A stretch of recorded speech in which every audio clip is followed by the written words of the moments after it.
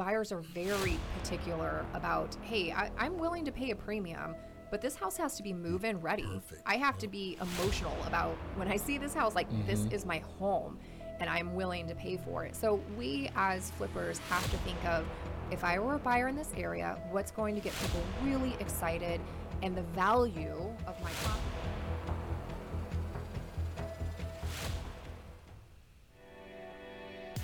You're listening to The Azria Show. If you're looking for quality real estate investing information that you can trust, you've found it. Stay tuned and join the tens of thousands of members that have already benefited from Azria, your home for education, market information, support, and networking opportunities that will advance your real estate investing career. Hello, welcome to another episode of the Azria Show. It's Marcus Maloney and our Executive Director, Mike Del Preet of Azria. How are you, Mike? Great. Are we recording, Marcus? Yes, we are All recording. Right, just making sure. Hello, everybody. How's it going? I didn't see it on there, so just double checking. Remember, Mike, is new software. So, as you guys can see, we love to have fun here in the studio, and we are here with Tracy Royce on today, and we love being in Tracy's presence because she talks a lot about fix and flipping, and she's one of our subgroup leaders here, and she works directly with Azria. So we're going to be talking with her. She's going to share some content about our events that's going to be coming up, but before that, we're just going to talk about fix and flipping. So if that's okay with you guys, we're just going to sit back and we're just going to have a candid conversation with Tracy. I love it. Thank you for having me again. I'm so excited to be here. Excellent. So, Tracy, just real quick, give us a snippet of your background for those who didn't listen to your prior episode. Absolutely. So I got my start in the business working behind the scenes for other investors for a long time. And before then, I actually worked as a loan officer. So I include that in the time period where I was behind the scenes doing administrative and as a loan officer, and got recruited for one of my old landlords that he knew I had worked in the finance portion of real estate and said, hey, he happened to have a couple dozen homes. Cool. And he's like, I trust you. I know you. Listen, I have a full-time job, but I could really use a helping hand. So that started me essentially outsourcing my administrative skills to help investors. Did that for about a decade for bigger and bigger investors, and finally decided, if I can help make these guys millionaires, maybe I should do some of this myself. True. So I did branch off. I had to learn the construction end of it, but being back of house for a long time and now being front of house has given me a really good breadth of understanding of everything that goes into a little from A to Z. Okay. So tell us, you've been fixing and flipping for years, and now we know that the market has shifted. What is happening with fix and flips here in Phoenix now?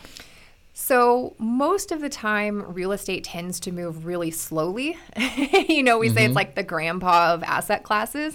Whereas what we saw in, Q2 of last year, it seems like things really hit a wall once the Federal Reserve started to increase the federal funds rate. So come May, you could feel things change within a period of weeks.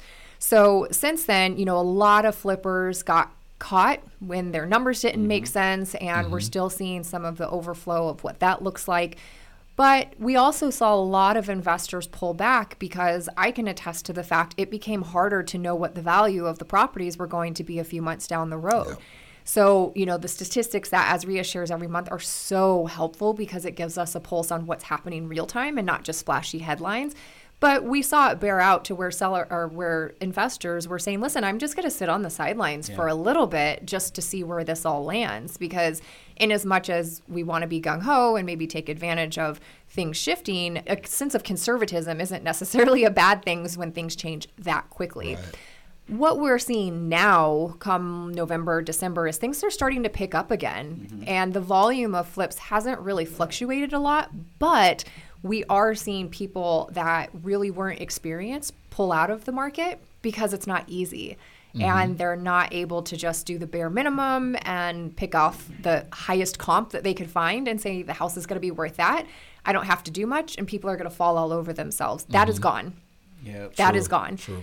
So that's the biggest shift that I've seen in fix and flips. But that being said, again, it has started picking up a little bit, and those of us that are experienced are able to step in and do what we do and continue doing it and follow the fundamentals and just make sure it's key, fundamentals. So that was my question is, you said a lot of investors got caught. So how do you, as a fix and flipper, how do you not get caught?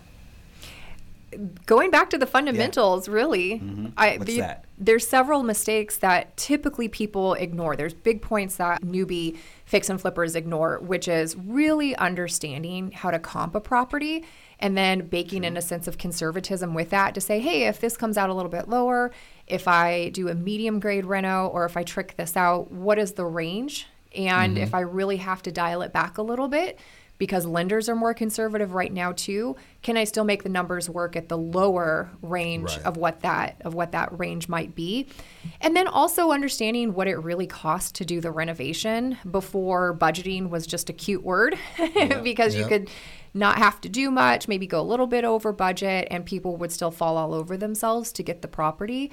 And then lastly, this is a big thing that I see happen all the time with flippers, is they don't focus on their go-to-market strategy.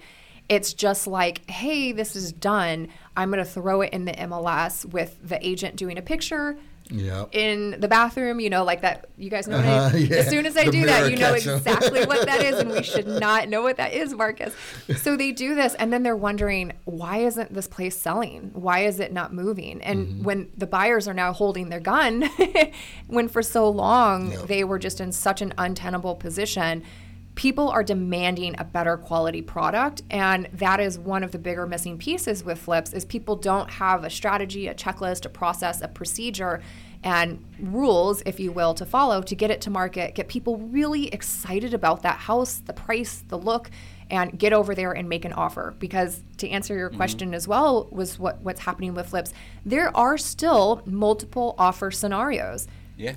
Sure. That is happening still on houses that are priced well. Priced well, Yep, really appealing, and they've hit all these marks. So those are the flippers that you're seeing that, like, they know what they're doing. So I want to, so I like this. We have something tangible to work with. How do you not get caught? Go to the fundamentals. Stick to the basics, right? And so first one is comping. So let's maybe talk about a little bit about comping. So should that, obviously, here at Azria, we always said that's one skill you must have personally. Right? Yes, you have your team, your agent, but you sign the check at the end of the day, so you should know the comping. So any thoughts around comping? Because if you're newer, you might just be relying on what your agent says, right? And yes. So any thoughts around the comping? So many thoughts, Mike. All the thoughts. Let it out. It's okay to review the numbers that people have sent you, but never in the history of me ever buying my own properties, especially when I'm using other people's money, because I treat that like gold, would I ever rely on what someone else thinks that house is worth. I build relationships with people to bring me deals. That's how I'm able to get projects, essentially just through social media and wholesalers and people that are a little bit unsure about the numbers. I'm happy to look at those for people, but you still have to think that someone's trying to sell you something, right? And so it's in their best interest to try to find those numbers. So a lot of wholesalers, and in their defense, it's not their job to know your numbers, but it is your job to know your numbers. So when they say carpet and paint, it's going to be cosmetic flip, I'm like, sweetheart, that's cute, but that's usually not the case. And even if you think that that would be enough to get this to market, it's typically not anymore, for sure. So understanding how to do that, again, I think that you can take those into consideration, and you might see some crossover between some of the numbers that they're sending and what you're pulling. But it's taking me a little bit longer to underwrite deals because things have shifted a little bit. But whether or not you're actually the one physically listing the property, you need to think like an agent and like an appraiser and have that skill set. So if that is one thing that you feel a little bit not as well versed about, if Azria teaches that, or going to a broker or someone, is just really understanding. And as a rehabber, I go through all the comps and look at fixtures, finishes, upgrades, homeowner upgrades that I'm never going to do as a rehabber, because sometimes that's what moves the needle to get people to buy, versus, okay, this was a really done flip and I can compare mine to that. That's a great comp. If I execute with a similar fashion, I should be able to get that price all day long. But you have to be able to tease all of that out. It's a lot. Yeah, you got to get the reps in. You got to just keep comping property. That's what we always say, just comp as many properties as you can so you get the hang of it and get feedback from others. I actually kind of like it. Like, it's fun for me. I love to do research, so I don't know. I just kind of nerd out on that stuff.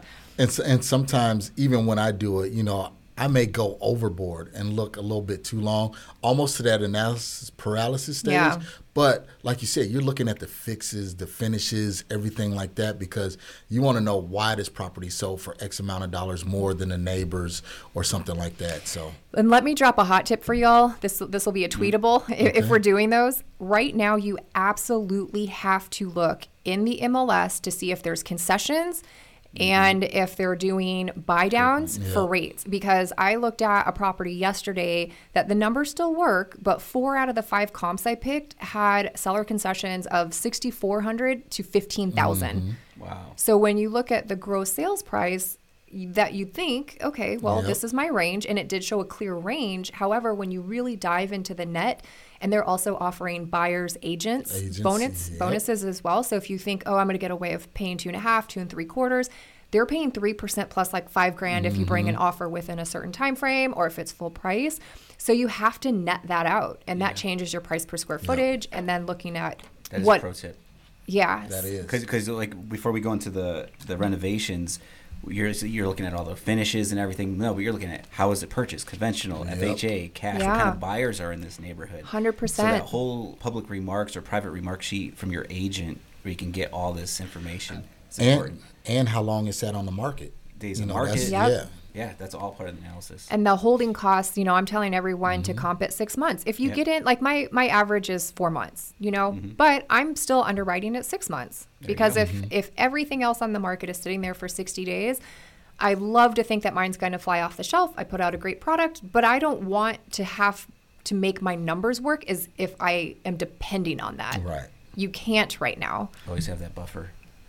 Very true. Very true. I like that. So let's go into cost of renovations and running your numbers. So we did comping. Marcus, any specific questions? Cost of renovations. Have you seen renovation costs go down or go up? Because I know last year and the year before it was always, the cost of lumber went up, but now we're starting to hear that it's starting to drop some. So is that what you're seeing? Lumber went down a bit, but I'm seeing some things stay about the same. I'm seeing some stuff come down a little bit, but I haven't really seen outside of lumber things change dramatically. So I haven't changed my numbers a lot, to be honest, but this is why I'm always talking. I always want to have like 2 or 3 trades, so you're always getting an idea of who's pricing where, and you're going to get a range. Some guys are going to cost a lot more just because maybe they typically work on $1 million houses and they don't want to work on your piddly $250,000 flip, and so they're trying to price you out of getting the job. Keeping a range on that, but we all have variances in what we pay for labor, so it's really important as a rehabber that you understand how to find good contractors, keeping a pulse on what your material costs are. So even on your first flip, if you can take an Excel spreadsheet of, hey, this is what cost me, and then you can compare it over time as well. Are you seeing more opportunities with labor? So are you seeing more contractors now calling you saying, hey, you got anything to work on? I have. So some of my guys won't, I shouldn't say work, but they specialize in certain areas of the valley. So, if I have projects going on one side, then I don't need those guys. And I have gotten some of them that have called to say, hey, do you have anything that we can work on? Because they've slowed up a little bit. Yep. But no one's just sitting idly by. Right. It just hasn't been as crazy as it was the last couple years. That being said, I haven't really noticed prices change much. It's just a matter of everyone's not as super slammed as they were. Okay. Yeah, I have a 2-part question. So one, how do you know, if you're new and you're starting, like how do you even know how to get this budget? You know what I mean? How do you gather the numbers? Who helps you out? How do you even figure it out? So I have made it really, really simple. I have a free spreadsheet on my website, royceofrealestate.com, and they can download it. And it's like if I was brand new and didn't understand, the cost of all the different subcontractors that you'd have to hire and the material costs, it kind of batches it in with a range of price per square footage depending on what your output's going to be. And by that, I mean rent ready or mid-grade, or we're having to move walls and update systems. So it just gives you a really broad range. But one of the things that I like to teach is also, hey, this is why you become comfortable talking to contractors and getting bids, line itemized bids, not lump sum. Hey, I'll renovate this house for $30,000 or whatever it is. Like, you have to understand the line item so that way you become more efficient at looking at bids and understanding like, hey, you're way overcharging me for this, but this seems fair. So I know that's a really broad-based answer, But I think that makes sense. It's one of those things, like, if you plan to do this professionally, you need to understand how to get bids, talk to contractors, review line items, and then also kind of keep track of your material costs. That being said, after you've done a handful of properties, you get a lot more. It's easy. You get a lot more comfortable with saying, I can walk in here in 10 minutes and know this is going to take about 40 grand. Yeah. It's not going to be every single time. And people ask, like, hey, what software do you use? I'm like, when you say software, you can. I mean, listen, if whatever makes your business better, I'm all for. But it's really like the first handful of properties that you do that's going to really shorten the learning curve to get you there. Okay. Is there what was I going to say around that?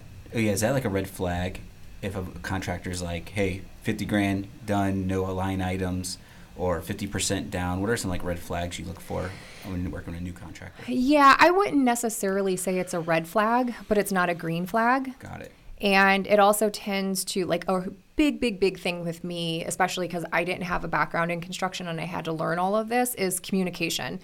And I'm going to be on site asking some of those questions that might be, it feels awkward to me because I didn't know. I'm watching YouTube at night and looking at blogs to try to understand so I could ask better and more informed questions. But when I'm there having to say, like, hey, what would this cost? Or what's the difference with doing it this way or that way? It helped me to understand. So when someone gives you a lump sum bid, you have no way of knowing. And what I have also found is if something changes dramatically with that, they're still typically going to say, like, hey, there was this incidental thing and it still came up. So I think it's really important to say, like, hey, this is our scope. Yes, once we open the wall, something else could come up. But just having a better and more in-depth understanding of what's actually happening, so I can go through and say, we're not doing this, we do need to do this, and then understanding there's going to be even a buffer with that. Yeah, there's a lot there. All right, so what about, outside of the line items and everything, what about the miscellaneous items? Because I had bought a property in Chandler, and it had like an addition on that was an extra bedroom over the years. But once we got in there was no ducts. I didn't realize there was no duct. Even our contractor didn't notice. Right. So it was just, it was a rookie mistake, I guess. I can't believe I didn't see no ducts in the room. But then it's like, hey, the current air conditioner isn't strong enough to feed the whole house. Oh, man. So we had to upgrade the tons on the AC, which was a whole unexpected cost. Yep. Oh, man. So how do you avoid that, and what do you put in as a buffer for these crazy situations? So working backwards, I always ask the age of the AC, water heater, are the windows new, roofing, because going back to what we were talking about before, buyers are essentially demanding a better product at this point, or if you don't have those, pricing it accordingly. So knowing that up front, and then I usually put about a 10% buffer for things are going to pop up, whether it's like, oh crap, there's no ducts in here, or the finish work just is one thing after the other, which, it's like, even as like, I have a very detailed spreadsheet, but even then, the more you're on a job site, stuff pops up and you're going to notice it. And then the difficult part about it is, and this is what always gets me when people say, oh, it's just carpet and paint. I'm like, have you ever renovated a property? Yeah, I can't even.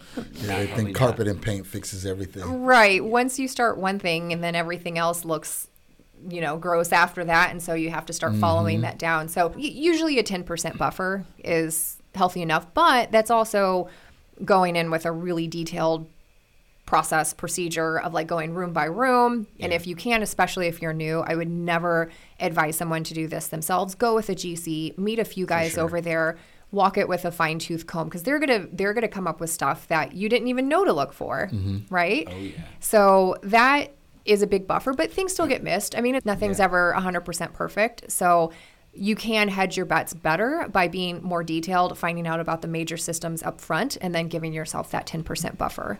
Perfect. Yeah, because when you're, especially in our world, it's like you just get a walkthrough. There's no 10-day inspection period. Oh, yeah. Hiring a home inspector. Oh, you're lucky if you get a walkthrough sometimes. Yeah, exactly. Yeah. So right. You got to be on it. You got to get that spreadsheet.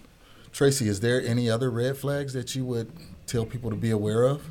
I have had experience with guys that are like, I'm available now, or I can be there at 5 o'clock in the morning. That sense of, it just kind of sniffs of desperation a little bit. And then also I'm like, if you're really available at 5 o'clock tomorrow morning, what else do you not have going on that now all of a sudden I'm going to be the target of? Top priority. Yeah. So it's different if you've worked with people for a long time and you're like, hey man, I got finished work coming up. Can you squeeze me in? Completely different. I'm talking about when you're looking for new subs and someone doesn't have references. Like I was calling for some new Finnish guys the other day on a different project that's nowhere near my normal projects. And one guy had told me, I do have references, but I don't want to give out my customer information, especially to other contractors. Right. And he didn't have a website. Handyman, just for reference for those of you listening, typically don't have to have a contractor's license. If they're doing usually under $1,000 worth of work, they don't have to be licensed. But you take a chance, right? You either pay a premium if someone's licensed, bonded, and insured, or you can find unlicensed Finnish people, but you have to do your own due diligence for whatever is available. Sure. So he didn't, and I was seeing if he wanted to send me pictures, seeing what he would say, didn't do that, didn't have references, was available first thing tomorrow morning. And I'm like, I don't have time for that. Yeah. Just shake the tree, find someone else. So all of that is to say, especially ladies, if you don't feel right about a person, that is a no. I need to feel comfortable and feel like I'm 100% okay with this because I'm typically going to be on site with these guys by myself. And especially when there's money involved, we need to make sure up front we know how that's going to get taken care of. We have great communication. Do I get a good vibe off of this person as well? As unofficial as that sounds, after I've gone through the rest of my due diligence, I'm like, do I feel like I could be in a house by myself with this person? So that's my litmus, and I don't break those rules anymore. Even if I have to wait a couple days or pay a little bit more of a premium, cheap is not always the best, and someone that's like, I'm available right now, that's not a good sign typically either. And that's a little bit different because you touch on a point that most men don't have to think about, because as a woman, you're going to meet these contractors late at night. You're going to meet them early in the morning. You may be the only person there with this person. And if you don't know him and you get that eerie vibe, you just never know. So that's very key what you just touched on that we as men, we don't even consider. Probably never crosses your mind. Right. And it has never been an issue. I mean, there's been a few times where it got a little bit weird. But again, it's before I understood how to do better due diligence, and I don't want to say I attracted these people, but you just don't know what you don't know. And so you're like, oh, okay, that sounds good, I guess, even though my intuition was like, do not hire this person. And I went against my better judgment. So that is a hard and fast rule if you're listening. If you don't feel good about this person, it is a hard no. But once I started following my own rules and finding great guys that charge fair pricing, they know exactly when I'm going to pay them. They know how I operate. I show up with a different energy. It's not a, BS time. It's like, hey, let's get this done. But we also have fun. Construction's hard. Right. These guys want to know that they can get their work done and also have good leadership and when they're going to get paid and exactly what needs to be done and not have to show up guessing. You don't have fixtures there for them. They don't have a clear scope of work. They don't know when they're getting paid. That's typically what causes a lot of issues. So I've made it not an issue by doing these other things that help tremendously. So, I mean, when I first got started, I had some of those issues, but I learned very quickly. Through learning.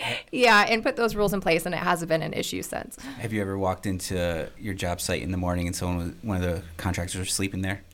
No. Oh. That happened to you, Mike? Oh, yeah, for sure. Yeah, I mean, I've had all sorts of things happen, but typically it's like when you're going through sellers' houses and you see it's everything. Yeah, everything. All right, so what do you think will change about flipping here in the next, 6 to 12 months? Man, if I had a crystal ball, we'd all be a lot richer, right? Kind of got one right. Oh, yeah, the somewhat. crystal Azria ball, totally. I do think that for the period of time, and this is partially to do with the lending side of the operation, lenders are a lot more conservative, and so unless you are really well capitalized, and those usually aren't the type of people that are brand new to fix and flipping, it's going to cull the people that maybe had a little bit of money, a lot of desire, and no experience to just go out and buy properties and get floated because of what the market is doing. I see more experienced buyers like, ourselves being able to follow processes and procedures, systems, go through the comps like we talked about, put out a great product, but also again, bake in a sense of conservatism for what we're doing, because I'm having to build in bigger margins now too. Yeah. You know, whereas before, how it goes with seller's market versus a balanced or buyer's market is, hey, it's really difficult to get good projects, but it's super easy to sell them. Right. Whereas when you flip-flop that equation, it's like, hey, it might be a little bit easier to get discounts on properties right now, but you're going to have, and I use this term loosely, a harder time, meaning there aren't 10 buyers sending you an over-list price contract the first day you go to market. It's like normal, if I can use that word. Yeah. So that's going to freak a lot of people out, because you actually have to have an approach that has systems, processes, procedures, professionalism, like your numbers, your fundamentals all baked in. And I know I sound like a broken record, but for the last decade, and especially the last few years, all of that went out the window. Yeah. I mean, if you could get funding, you could get a project and you could just take it to market. Yeah. You were making a profit. And now the lenders have backed off of, what they're willing to lend at. Even private money lenders typically are a little bit more conservative. So I just think it's going to highlight the people that are professional to be able to keep doing what we're doing, because in front of some of the Esria classes that we've been doing in last month's meeting, I said, tell me if you think that buyers are less particular now. Yeah. And, who thinks that? And no one raised their hand, because affordability has not changed. We thought that prices were going to drop, but something has to give. Either interest rates have to go down, prices have to go down, something has to happen. And we've seen demand come back up because sellers are starting to be okay with, I guess, the 6% stuff is sticking around for mortgage rates, but those prices haven't really dropped, and wages haven't gone up tremendously. So buyers are very particular about, hey, I'm willing to pay a premium, but this house has to be move-in ready. Perfect. I have to be emotional about when I see this house, like this is my home and I'm willing to pay for it. So we as flippers have to think of, if I were a buyer in this area, what's going to get people really excited and the value of my property. New windows, the AC's newer, the roof is new. You're not going to have to spend $15,000 once you move into this property because I put in, white shaker cabinets and quartz countertops and grige on the walls. And then come to find out a year later, there's $15,000 worth of work that needs to be done on the major systems. People do not have that sort of float anymore. So let's go into that. So you're kind of going into your go-to-market strategy. So let's hit some points on that. So what's that mean? Right. So making sure all your finish work is done when you're doing a final walkthrough with your finish guys. I'm blue taping everything. It's not done until all the blue tape is removed and okayed. Also, the professional pictures, like we talked about, I want to reach through the screen when I see people like do the agent, the agent cha-cha, we'll call it. We're going to coin that, the agent cha-cha, where it's like, man, you just spent $50,000 on this rehab. You're really going to let the sucker come through here and do that with their phones? Like, spend a couple $100. It's one of the highest ROI things that you can do. But also the wording in your listing and what are you really highlighting, and making sure that that the agents know exactly how much they're going to get paid if they bring you, if they bring you an offer sooner rather than later. And all these things, it's like, is it getting syndicated? If I walk into the front door, even though it might look good online, like, is the garage always broom swept? Does the house look good? Because I've been to flips where it looks great. And I'm like, why isn't this selling? You walk into it and there's an odor and things don't look very polished. It's like, it looks like they just kind of wrapped up, took pictures and left. And people just get the ick about that. I like that because sometimes you see some really great pictures and you get in the house, you're like, it kind of lets you down a little bit if it's not kept up and clean. For a lot of the showings, a lot of realtors, you see footprints walking through, or interesting. Well, or staging. What do you think about staging? I think it's great. You doing that now? Yeah. Oh, I've always done it. A lot of this stuff I've always done, and it's the same thing I teach in flip school. Like, it's amazing that again, all these things just went out the window the last few years because you really didn't have to. Yeah. But I'm just like, I don't want to leave a trail of crappy houses around Phoenix. Like, so I put pride in my product, but I also found cost-effective ways to be able to do this. If you're so inclined, there's things like virtual staging. I mean, some of the institutional buyers do that, where they're putting these really modern designer-looking furniture staging or virtual staging, and then you look at the kitchen, you're like, bro, really? Like, it's from 1970, and they're virtually throwing lipstick on a pig here. But if you're so inclined, you can do virtual staging. I prefer the live staging. I just think it's a little bit more textile of an experience when people go there. Most people are not good at visualizing space even when they're in it. Like you can look at a 2D picture and say, hey, that looks great. It's stylish. But when I'm there, I don't know quite how my living room furniture is going to fit here. So if you're on it, we're all on a budget. So one of the things I like to do with that budget is create vignettes in the most important areas. So living room, dining, and master. What's that? A vignette's just like a little setup of like You knew? highlighting a certain area. Yes, Marcus I knows know. what's up. Sorry. Okay. I Yeah. learned something. Yeah. So, you don't have to deck out the whole house, but creating in the most important areas where people spend their time or they might have a hard time visualizing their furniture or how they're going to live, utilizing those areas for your staging. So we got pictures, staging, quality product. What else?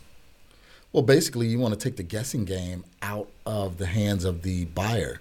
So when that buyer turn that key and walk into that door, like you said, they feel like this is home. They don't want to guess, will my kitchen table fit in here, or how will the play space be for the kids? You want to take all of that guessing game away. That way, their whole aim and their whole focus is, how can we submit an offer and get this product? Another thing, thank you for bringing that up, taking it out of the hands of the buyer. I also try to take it out of the hands of the agent, because even though we're paying what I think is hard-earned equity, and it's arguable if the agent should have say to that premium, is I don't know if that person just got their license last week or if this is going to be the smoothest, best transaction I've ever done with them. I've had both. One more than the other, and I won't say which.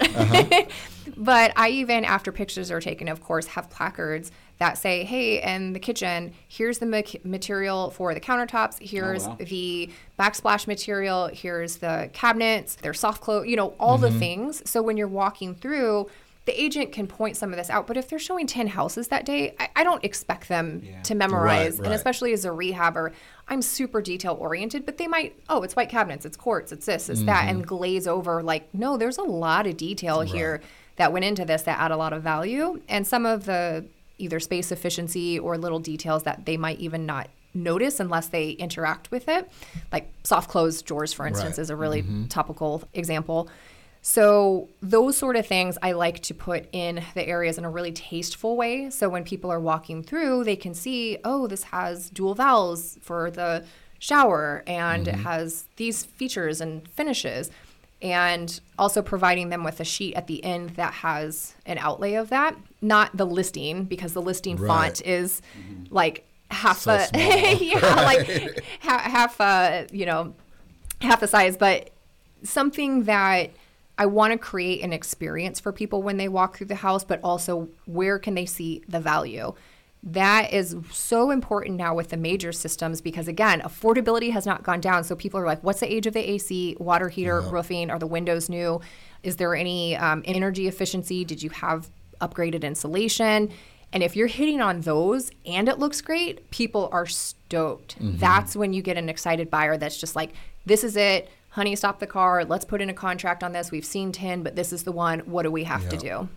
It's funny because I was in a house on this past weekend, and there was a rehab, and the flipper itemized everything that they did in the house and the cost it was to do it. So like each bathroom, it was like $4,500. They put in this, they put in that. So they were really aimed on selling this property. So I thought it was really, really neat to see them do that. Yeah. And even I think as a pro tip, I don't know, I would never put my prices. I would put prices of if you as a homeowner walked in somewhere in retail and had paid a designer and paid retail for this, what would you have paid? So they paid $4,500. A homeowner might have paid $5 to $6. Yeah, if not more than that. I mean, even doing a bathroom remodel for $5 is still really cost efficient. So I would put retail value. I like that. Yeah.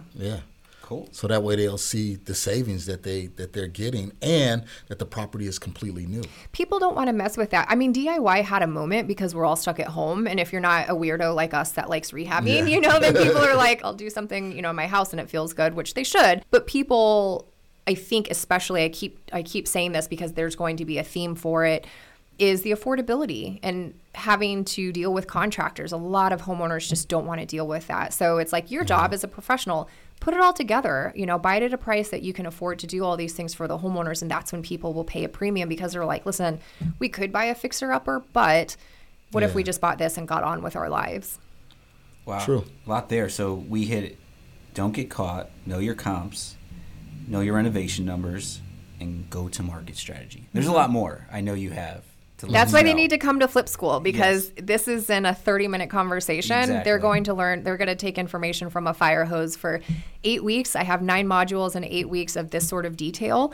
And they have lifetime access, and they also get all my scripts, breakdowns, procedures, and they can jump on a call once a week with their fellow Flip School members as well. But this is the stuff that is a skill set that will parallel into almost anything. Like if you can understand renovation costs, some of you guys listening might decide, oh, this sounds all well and good, Tracy, but I think I don't actually want to be a flipper. I think I was really attracted to redesigning something. Right, design. But once I've dealt with contractors before, I decide I don't want to do this. But if you get into any sort of real estate investing whatsoever, unless you're just buying REITs or something where it's as passive as possible, having this sort of skill set translates into almost anything else. Pulling comps, understanding renovation costs. Even if you're a landlord. Yep. 100%. So before we go more into Flip School, but if they want to get to know you better, one, we have I don't even know what episode it was. It was like one of our first 10 episodes or so. Yeah. You could always get to know Tracy on the earlier podcast. You got this podcast, but if you want to get to know her better and in person, let's talk about 2 weeks from now. So we're spending the whole week with Tracy here at Ezria. You guys want to start wrapping up? It's been like 40 minutes, right? Yeah. So let's do that. So Home Depot called and said they wanted to be part of some type of fix and flip project. And they're like, what can we teach? What can we help with? How can we support the fix and flippers in Arizona? And so we came up with Fix and Flip February. So we're like, so who could represent us on that? I am so excited for Fix and Flip I didn't say your February. name. Did I say your name? Oh, wait. No, just kidding. This would be a horrible time to. Our guy named Brian, I was like, Tracy Royce, go to. That's who we're going to get. Oh, so thanks. he's like, all right, call her. Let's make it happen. So Home Depot is actually going to sponsor Fix and Flip February in the whole week of February 13th. So February 13th at the Phoenix monthly meeting at Venue 8600, obviously we'll do our market update. We'll do our trade show, networking. However, our education piece is going to be Tracy. So you want to let us know what they will be learning the night of February 13th. So what's really cool, I know we talked a lot about the fundamentals and actually got into some nitty gritty today. I want to introduce a little bit of a different and better way to look at flips that I think a large majority of people that wanted to get into fix and flipping, and even a lot of people that do fixing and flipping, gloss over, glaze over, forget. And it's so different that it can be life-changing. Okay. All right. But people think of flipping a certain way, and I want to introduce a different way. So on top of all these fundamentals, I want to take a broader view of how they can think, how can I do this a little bit easier and better and use it to change my life as well? Okay. So that's what I'll be talking about at our February Phoenix and Tucson meetings. Got it. Wow. So yeah, because that's one thing when you go to an Ezria event, they got to get the education, right? So you're going to serve them with some great education. Where Home Depot's going to be giving away some gift bags, a bunch of swag. They're sending us, I don't know, a year's worth of Home Depot swag is in a truck right now on the way to the office. Oh, wow. So we'll have a lot of giveaways there. I know Hilton Financial is going to give away a $250 gift card to Home Depot. Net Worth Realty is sponsoring the whole weekend. So we're going to go and do the same thing February 14th on Valentine's Day in Tucson. Anything different there? Same thing. Same thing. Same education for our Tucson chapter. And then what we do on the 13th and 14th, we will invite everyone to a drill down, which is here at the Central Phoenix office. And I don't have the exact topic yet, but Home Depot is going to do a presentation for our Fix and Flip members, or all members, obviously. So we'll have 13th, 14th, 15th. All right. Y'all going to be sick of me. Sick of me. And what's great, Tracy is at the meeting the whole time. She networks, she talks to you, and I'm assuming even after your presentation, you'll stick around for a little bit and answer questions. Certainly. Yep. So then what we're doing on those 3 days is inviting everyone to our Fix and Flip bus tour Saturday, February 18th. You want to dive into that a little bit? So I am excited about this because I have never done anything like this before. Okay. We're having people out at projects, and we're thinking 50 to 70 people almost. Yeah, we're already at 30, and we still got a few more weeks to go. Yeah, we really haven't done a lot of advertising for it. So we're going to have everyone out at projects, different grades of projects, have everyone on a bus. It's going to be a ton of fun. I'm actually pretty goofy sometimes, so I think they'll see both sides of that, like the project manager, Tracy, and then like, let's have fun and make this a good time as well. So for those of you that in Arizona, this is really cool because oftentimes with fixing and flipping, it's like, hey, we don't get experience on projects. We just can learn from books or podcasts or videos. And it's so cool that Azria and Home Depot, like I'm humbled by the invitation to do this. So it's going to be cool for those of you that are able to attend so you can actually get some boots on the ground experience, because like you were saying, hey, let's comp until your mind just gets more relaxed with it. Like, okay, I know how to do this because I've done it so much as practice. It's kind of the same thing, I think, even in Flip School where I'm teaching people, hey, we're going to go through the reps in a safe space. So that way when this happens in real time, you're not like freaked out by how this is actually going to go down. So it's similar with the bus tour. It's going to be a full day of just education and having fun and drinking out of a fire hose, but it's going to be a great time. It is, and we're going to provide lunch. So it's 8 o'clock, come to the office. We'll be checked in on the bus by 9, see about 4 to 5 houses, come back. Lunch will be here by Net Worth Realty, and then the last half of the day, what are we going to do after we see all the houses? The last half of the day, we're coming back to the lab. So coming back to Azria, and we're looking at, okay, now that we've walked these properties, let's look at the comparables to go through fixtures, finishes, what did they do to get to that comp? Were there concessions? How much are they paying the agents? What's the days on market? And extracting all of that qualifying data to quantify, this is the price that we would need to pay. This is about what we think our budget's going to be. What would your offer be to try to get this flip under contract if you were to pick this flip up? So we're dialing it backwards, again, as if this was in real time, but in a safe setting to go through this with a group of like-minded people and an experienced person to say, hey, this is the roadblocks you need, or this is the things you really need to look for, and here's steering you in the right direction. So you're more comfortable doing that on your own. Yep. Can't beat it. That's good to get those reps. You know, that repetition is key, like we said about the comps.